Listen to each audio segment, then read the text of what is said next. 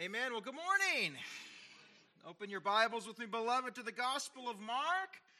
Sincerest thanks to Brady and Diana for leading us in worship. You know, I was considering the thanks that we always give to those who serve us with music. And we call it worship, and certainly it is. But heaven forbid we should think that worship ceases when the last note is played. Every part of the liturgy and service is worship. Prayer is worship. The taking of the Lord's Supper is worship. Giving is worship. And do we remember that preaching is worship? How many of us think that we have some preaching and we have worship, right? Well, we sang some songs and now pastor's going to preach, as if they were two different things. Recognize, dear saints, we are talking about a singular event. It is all worship. Often in our corporate prayer at Harrison Hills, we pray for what? We pray for our time that is spent at the apex of Christian worship. That is what? The preached Word of God. It is the mountaintop of worship. The liturgy is focused around that event. And really, if you think about it, every church service, every denomination, every religious gathering, it has an apex. It has a peak. And the question is, what is it? Now think about churches you've attended in your life. Take in the big picture, and you could tell me if you thought about it, where the apex, where the mountaintop peak of worship was in that service. And many churches today have elaborate music productions, right? Light and smoke machines. And well, besides the theological issues with that, what does that telegraph to the people is the peak? Right? It's so emotionally exhilarating with your senses on overload that the message to follow is, it's almost a letdown, right? It's less exciting. The ministry of music is made the peak. And others demonstrate the apex in liturgical readings or chanting. For some, it's built around the Lord's Supper. Right? There are some communities where church attendance only rises on the first of the month when they partake of the Lord's Supper because that's the peak for them. We have churches where giving is the peak, right? Every Sunday is a big production for the time of giving. They have a song during it, a small message about it, right? The ushers go around with the bags and they pray a blessing over the offering, and we talk about how over or under they are on the budget every Sunday, right? Giving is the peak of worship there. But what is to be the center, the peak, the apex? It is the preached word. Everything else we do is meant to point to and lead to this. The Word of God is central. The application and the exposition of it is central. All the other aspects are wonderful and they're necessary and fruitful for building up the body and the edification of the body. But if the Word were not lifted up and preached, the mountaintop was never reached. Beloved, preaching is an odd thing, if you consider it. But it is the chosen vessel by which God has chosen to not only feed his flock, but to call a lost world to repentance. In fact, God is so singular in this method that Paul writes in Romans, "How then will they call on him in whom they have not believed? How will they believe in him who they have not heard? And how will they hear without a preacher?" And Paul told the church at Corinth, "For since in the wisdom of God, the world through its wisdom did not come to know God, God was well pleased through the foolishness of the message preached to save those who believe." 21 times in Acts records the apostles preaching. Now, no doubt they sang, no doubt they gave, no doubt they joined in the Lord's Supper, no doubt they fellowshipped, but it was the preached Word of God and the very foolishness of that message that God uses to save men's souls and to build his church. And that is why, as Charles Spurgeon so famously said, quote, "We do not play at preaching," close quote. If you find yourself in a church where the man is a goofball up there, how then will the church grasp the gravity and power that God has chosen to put into the preached word? If the ministry of the pulpit is off, if it's unserious, if they play at preaching, what hope have those believers? They will starve, walking about malnourished. Yes, it's an odd thing, preaching. But God has proclaimed it the vehicle by which we move. What will sound as foolishness to the unbelieving, to those who are perishing, is life to the flock of God. So we're grateful to be able to gather under that banner this morning. Amen? Amen. Well, last week, we began a two-part series titled Clouds Without Rain. Of course, this being a reference to Jude and to Peter, who both refer to false teachers, false leaders, those who preside over a false system of religious practice and belief as clouds without rain. Clouds that come by booming and promising rain to a dry and weary people below, but they bring nothing of the sort. In fact, they lack even the very essence of what a cloud should be comprised of, that of water. They are charlatans and hucksters, preying upon those who don't know better. And last week, if you'll recall, was Jesus' last moment of public teaching. This would be the last time that he spoke in the open air in such a capacity. Everything from here on out would either be individual contact or teaching his disciples. Thus, we looked with great anticipation to what Jesus would talk about, because this was it. What would he say? What topic would he cover? What exhortation would he make? Imagine all the huge and weighty topics that could be taught about. So what was it? Beware.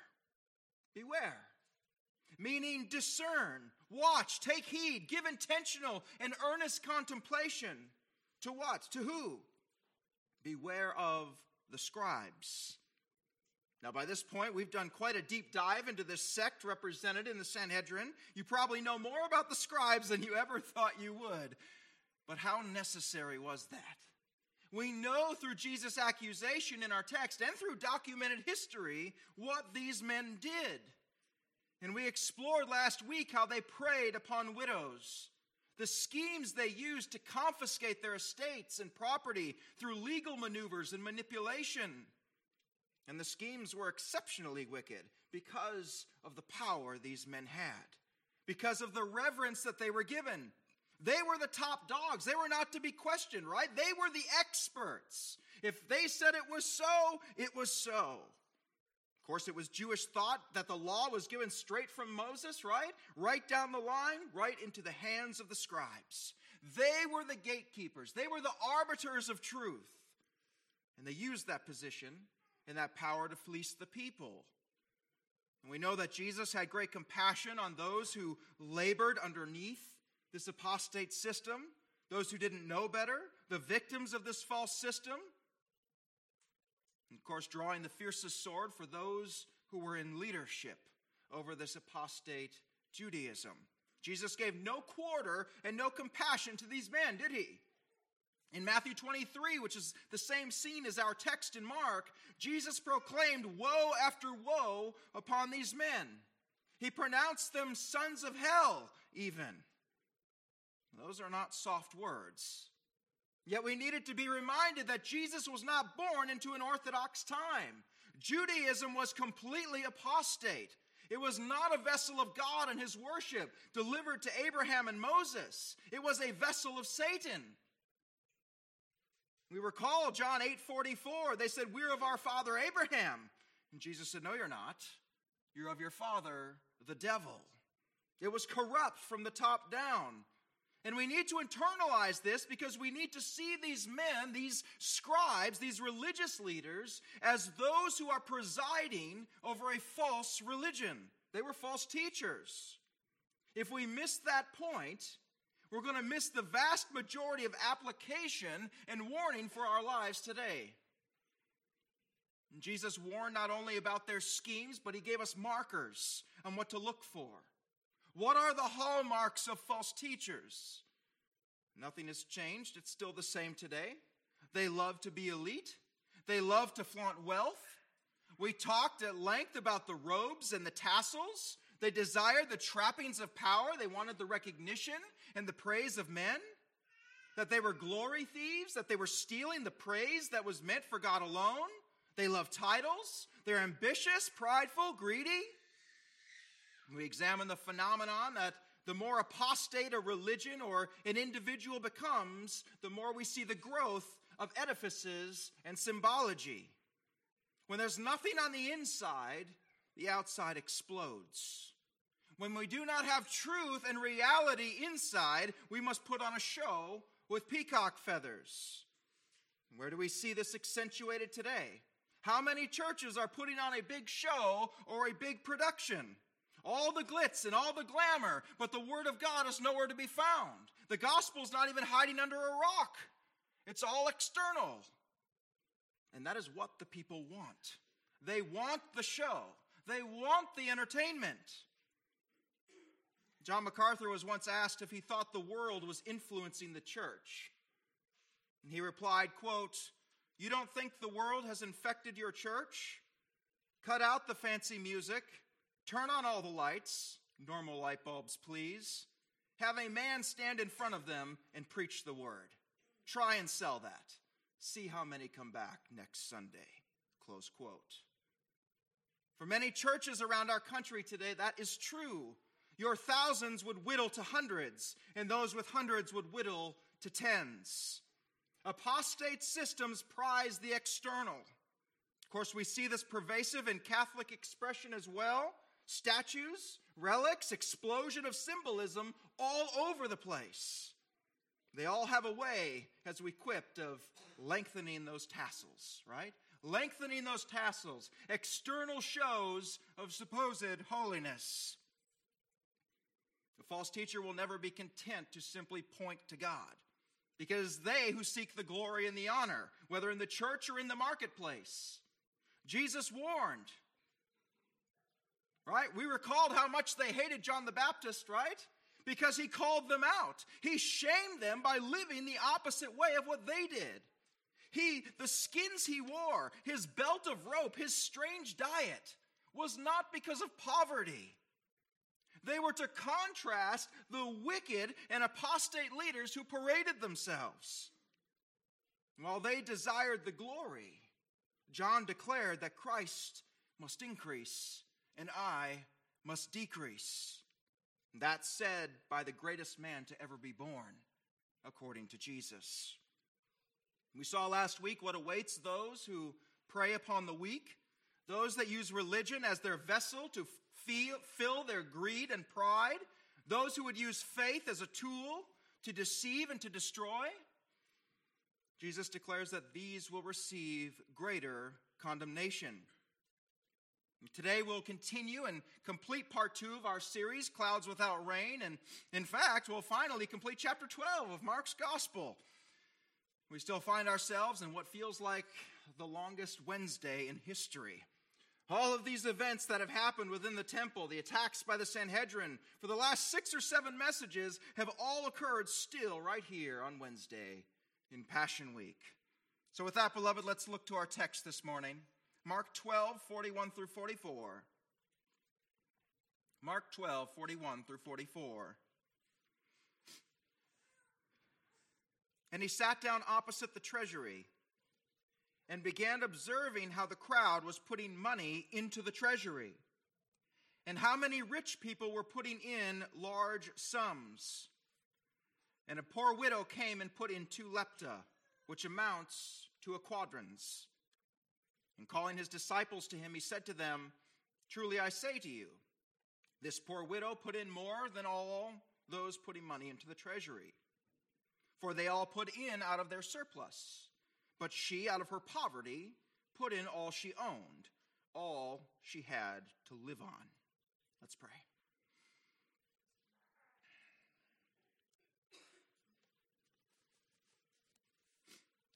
Heavenly Father, we thank you for this text once again today that you've given us. Lord, that our hearts might be changed. Lord, that we may be awake and alive unto your word, that we might be discerning, that we may stand straight in the midst of a crooked and perverse generation. Lord, these are difficult words today, as always, as your words are, but we ask, Lord, that you would cause them to find good soil. In Jesus' mighty name, amen. Well, Justin Peters, he's a dear brother, and some of you have heard of him. He's quite recognizable in his powered wheelchair that he uses. He's kind of hard to miss. Well, Justin has a phenomenal expository teaching and preaching ministry. In fact, he'll even be at the Ladies Abide Conference at Answers in Genesis this year, which, by the way, we will be hosting virtually here at HHBC for the community. That's so exciting, so start thinking about who you can invite to this community outreach event. But Justin Peters was speaking to a church on matters of spiritual discernment, as he often does. And he was playing a clip from one of the famous TV networks that display many false teachers, TBN, Daystar, etc. And this clip was by one of those false teachers. And on the TV screen, this man said, quote, "There is a widow who is watching Daystar, watching us right now, and you're sitting there and your thoughts are, wow, I wish I was young again, and I wish I had a business. But I'm on a fixed income, and I don't know where I would get the $58. That's what makes it faith. That's what makes it faith." Close quote. Now, of course, this is wicked to the core. We know these men are predators. They're exploiting people for their gain. But today, beloved, we're going to see exactly the same event occur. If anyone tells you that Scripture is outdated or irrelevant for today, I assure you, they haven't read it. It's all still happening. Our scene in our text today is going to be played out 10,000 times over in our modern day. So with that, let's look to our opening verse, verse 41. That opens with a scene that many have heard before, often called the widow's mite or the widow's offering. So look with me to verse 41, beloved. "And he sat down opposite the treasury and began observing how the crowd was putting money into the treasury." Now pause with me there a moment so we can set our scene, so we can get oriented to where we are. Now up to this point, if you'll recall, we've been in the outer court of the Gentiles, right? That large open area that's on the inside perimeter of the temple. Anyone was allowed to come and go in here. This is where Jesus cleansed and cursed the bazaars of Annas, right? Running out the merchants, and all this was happening in the outer court of the Gentiles. But we notice here a change of location. "And he sat down opposite the treasury." Now we've now gone one section further into the center of the temple, one step toward the Holy of Holies, into what was known as the court of the women. Now it was called this because this was as far as women were allowed to proceed into the temple except for sacrificial purposes. It was also there that the giving took place. It was here, notice in our text, Jesus began observing how the crowd was putting money into the treasury. All right, now picture, if you will, in the court of the women, it was surrounded by these large colonnades. And along the walls were 13 chests. There were 13 jars that were shaped like shofars, like trumpets for the giving. And 9 of these jars were for mandatory or compulsory giving, and 4 of them were for voluntary giving. And they were all each labeled.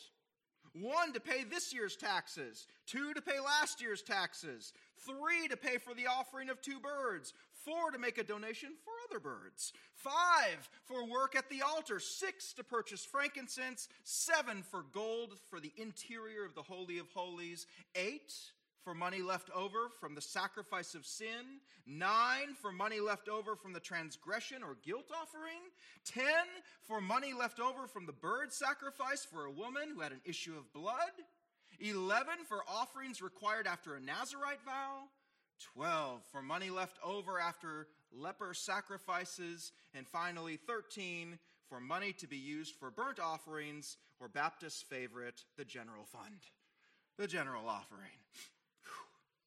Now, I enumerate those out for you because we need to see the setup, right? The huge focus on money and giving. Now, Jews of this day, if they gave what they were mandated to give, they gave somewhere around 30% of their income and of their increase in various tithes and offerings. Now, today you'll hear numbers floated around about giving 10%, right? 10% is the standard. Beloved, we only wish that the American church gave 10%. there would be no lack in any of our churches. I've seen studies done that approximate what the giving would look like if the American church actually gave 10%. And the numbers are staggering. Given the wealth of our nation and its people, there should be no lack for God's work in our churches. But of course, that's not the case. Vast amounts of churches close their doors every month in the United States, largely owing to finance. And still, we witness two extremes out there, don't we, in places that would label themselves churches. We have the prosperity side that teaches false doctrine about money. It worships and it seeks to acquire and to store up the very thing that God says can ruin a man. Symbols of wealth are symbols of God's favor on that person, claiming that God desires you to be healthy and wealthy. But of course, you need to give, see? You need to plant that money seed to make this system work. And if it doesn't work, it's not because they're scam artists, it's because you didn't have enough faith. Or you have hidden sin that stopped God's blessing. Of course, this is unbiblical teaching. It's used to prey upon people.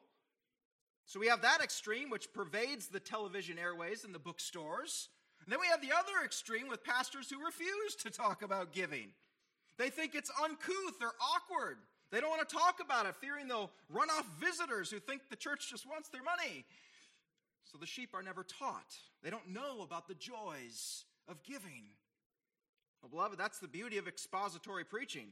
When we get to it in the text, we preach it. We teach it. We don't get to skip over it. But you may be relieved to know that contrary to popular teaching on this very well-known scene today, contrary to the endless sermons on the sacrificial giving of the widow and how we're to emulate that, this is not the meaning of this text whatsoever. You are not about to hear about giving until it hurts, right? Look at the widow. She gave her last two. That's the way it's so often taught today. But that's not what the context says. More on that as we dive in deeper. Now, still, as we see Jesus watching this giving, he's watching the how of their giving. Jesus is watching the heart. He's watching the motive. That's what matters, right? Yet when we see these 13 jars, these 13 trumpet chests laid out here, with 9 being mandatory and 4 being voluntary, it begs the question for the Christian today. Is giving mandatory or is it voluntary? The answer is yes. The answer is yes. Paul gives us an outline in writing to the church at Corinth, saying now about the collection for God's people. Do what I told the Galatian churches to do. On the very first day of every week, each one of you should set aside a sum of money in keeping with your income, saving it up. Consistent giving to the church for the ministry is a directive of God to Christians. It's a command. That's the what, if you will. But wait, we don't stop at the what, do we? That's merely the command. You can have a legalist obey that command all day long, and yet their heart is 1,000 miles from God. And thus Paul writes in his second letter to the Corinthians, remember this. Whoever sows sparingly will also reap sparingly, and whoever sows generously will reap generously. Each man should give what he has decided in his heart to give, not reluctantly or under compulsion, for God loves a cheerful giver. So there's the how attached to the what. There's the disposition of the heart. Be generous. Be prayerful about it. Don't be bullied or bludgeoned, either by your own legalistic self or by anyone else. Be free and cheerful. That is the how. But what does Jesus witness in our text, last part of verse 41? And many rich people were putting in large sums. Now understand, beloved, that this was a show. This was a parade. Everyone watching, right? Here comes Senior Fancy Pants, right? Long robe, big tassels, going to each and every chest, all 13, with great fanfare, right? And all these were coins. They were coins. So you could hear the loud plink, plink as the coins were dropped in. So for our rich men here, like imagine the sound of a slot machine, right? Dropping out the coins. It's loud. You can hear it. Their giving was an extension of their long tassels. Look at me. But yet, how does Jesus say our giving should be? He says in Matthew 6:3 that our giving should be done quietly, in secret, that it is a time of worship between you and God. Don't let the right hand know what the left hand is doing. You will notice that we don't pass a plate at Harrison Hills. We never have. And it is for this reason. Let no one's gaze, let not your chair neighbor's opinion, let not the temptation to flaunt come between that sweet time of quiet, secret worship in giving. It's to be discreet. You know, it's kind of funny. Some of our visitors have mentioned not even knowing about our little brown box in the back of the church that we have for giving, because that's your time for worship. No one's eyes upon you, thus embracing and embodying Jesus' command for this form of worship. However, beloved, this is merely a side note for us by witnessing the giving of the rich and the poor here. Contrary to popular belief and teaching, this story, our text today, really has very little at all to do with the principles of giving. As much as I would love for this text to be about sacrificial tithing and giving till it hurts, right? I could run with that, but that's not the text. That's not what we see. So look with me now. Here enters a woman who has had much written about her. So let us examine what we see in verse 42. Verse 42. And a poor widow came and put in 2 lepta, which amount to a quadrans. Now, I'm not going to get into the weeds on describing the coinage here, except to say it was basically 2 small copper coins, equivalent to a penny, so to speak. In other words, you can't hear the plink-plink in the chest as she drops them in. They're too small, they're too light. And Jesus is watching this scene, and he calls over his disciples, looking to verse 43 and 44. I'll read them as one. And calling his disciples to him, he said to them, "Truly I say to you, this poor widow put in more than all those putting money into the treasury. For they all put out of their surplus, but she out of her poverty put in all she owned, all she had to live on." Well, let me be honest with you. If you ever want an exercise in frustration, try reading 50 different commentaries on this scene. It is well and truly all over the map. Now, on the surface, it seems to jive with the popular teaching that this is some sort of teaching or admonishment to sacrificial giving, doesn't it? But we are reading that into the text. The text did not give that to us. The meaning up to this point in this text is what? Clouds without rain. False teachers, right? False systems of religion preying on people. So what is our context? Well, just a few verses earlier, Jesus was giving warning to the people. Beware. Beware of these people. Specifically, what are they doing? They're devouring widows. And now, just a few verses later, in walks what? A widow. Are we meant to draw that connection? Absolutely. Mark wants us to draw that connection. The lesson has not changed. Look at the bookends on this scene. Prior context is Jesus teaching on false teachers and false religions. Beware of these people. Now, chapter 13 on the other side that we're coming up on talks about the judgment that's going to fall because of this apostate system. It is one continuous thread. Jesus is watching this widow, and he is angry at what he sees. This widow has bought into this false system, and she's so desperate to buy that blessing, to buy that salvation. She is so entranced in this system that she's willing to give it all in this vain and false pursuit. Jesus is not commending this woman with his words. He isn't telling his disciples, "Hey, see this woman?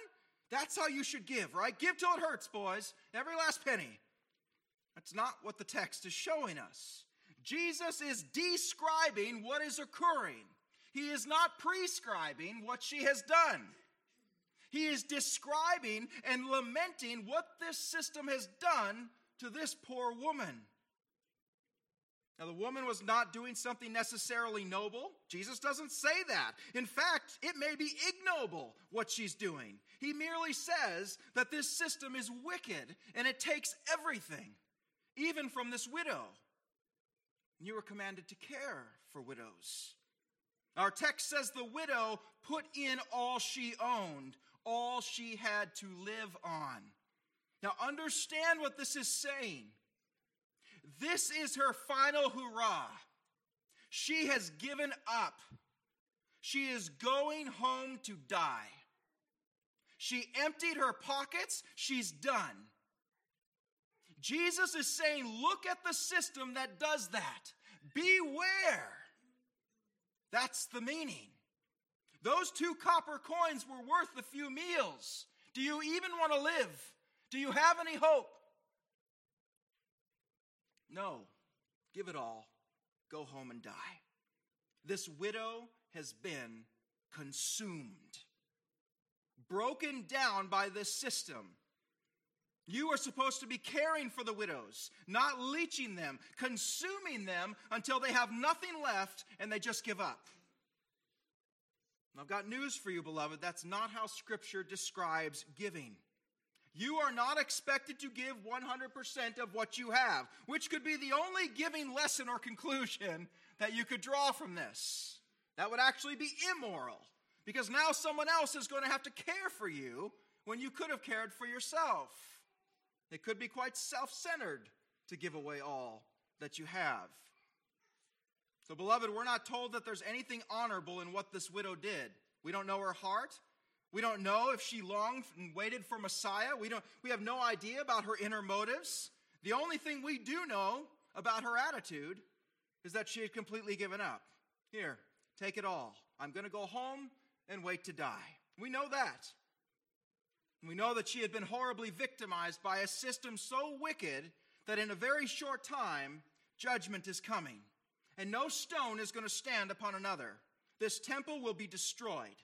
The symbol of this now apostate religion. Beloved, I don't watch many movies, but one that I do enjoy is about the life of Martin Luther, and it's simply titled Luther.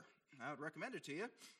And I was reminded of such a powerful scene where a very poor woman in the town, she had a crippled daughter, and she actually kept her daughter in the woods to protect and to hide her from the shame of her condition. While Luther was still a Catholic Augustinian monk, he was serving in the town.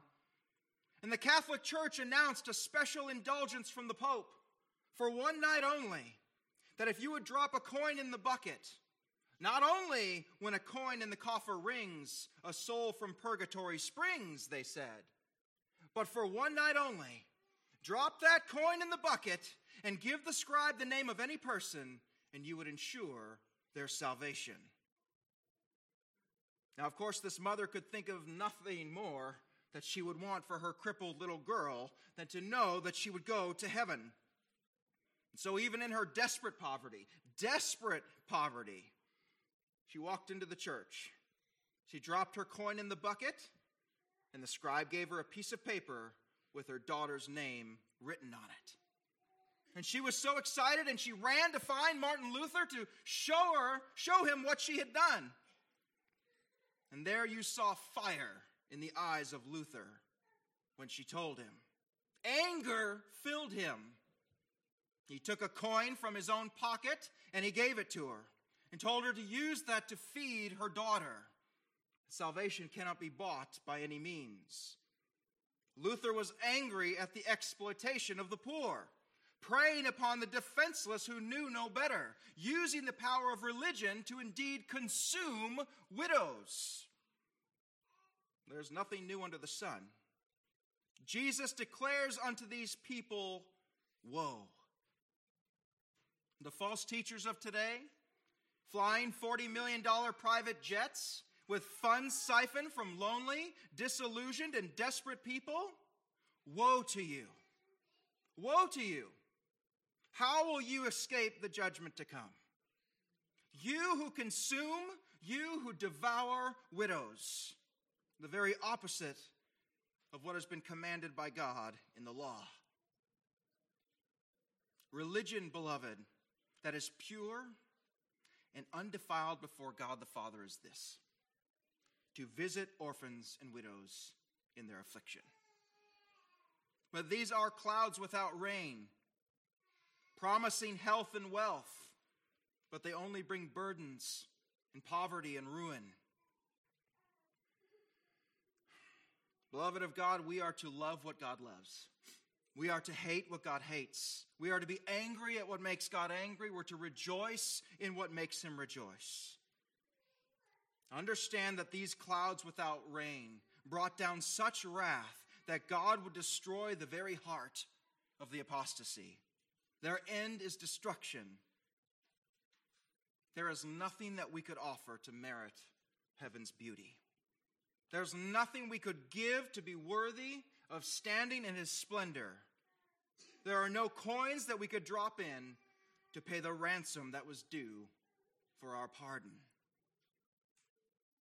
The Lord declared to Isaiah, "Heaven is my throne, and the earth is my footstool. What is the house that you would build for me?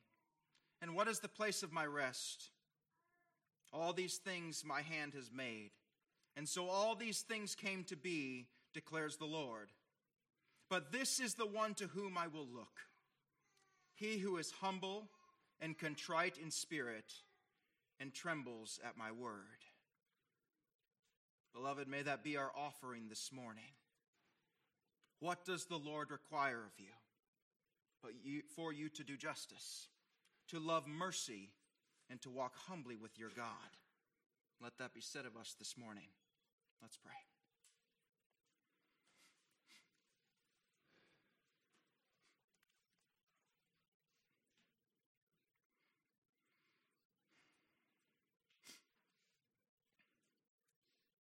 Heavenly Father, we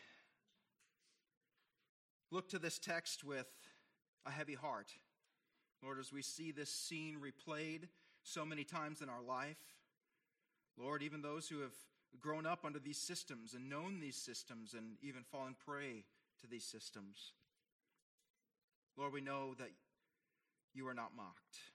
Lord, we know that your place of worship is not mocked. Lord, that you are good and that your goodness demands righteousness and judgment. Lord, as we continue our walk through this Passion Week, we pray that our hearts would continue to be focused. Lord, as Calvary grows bigger in the mirror, Lord, we know that you are faithful.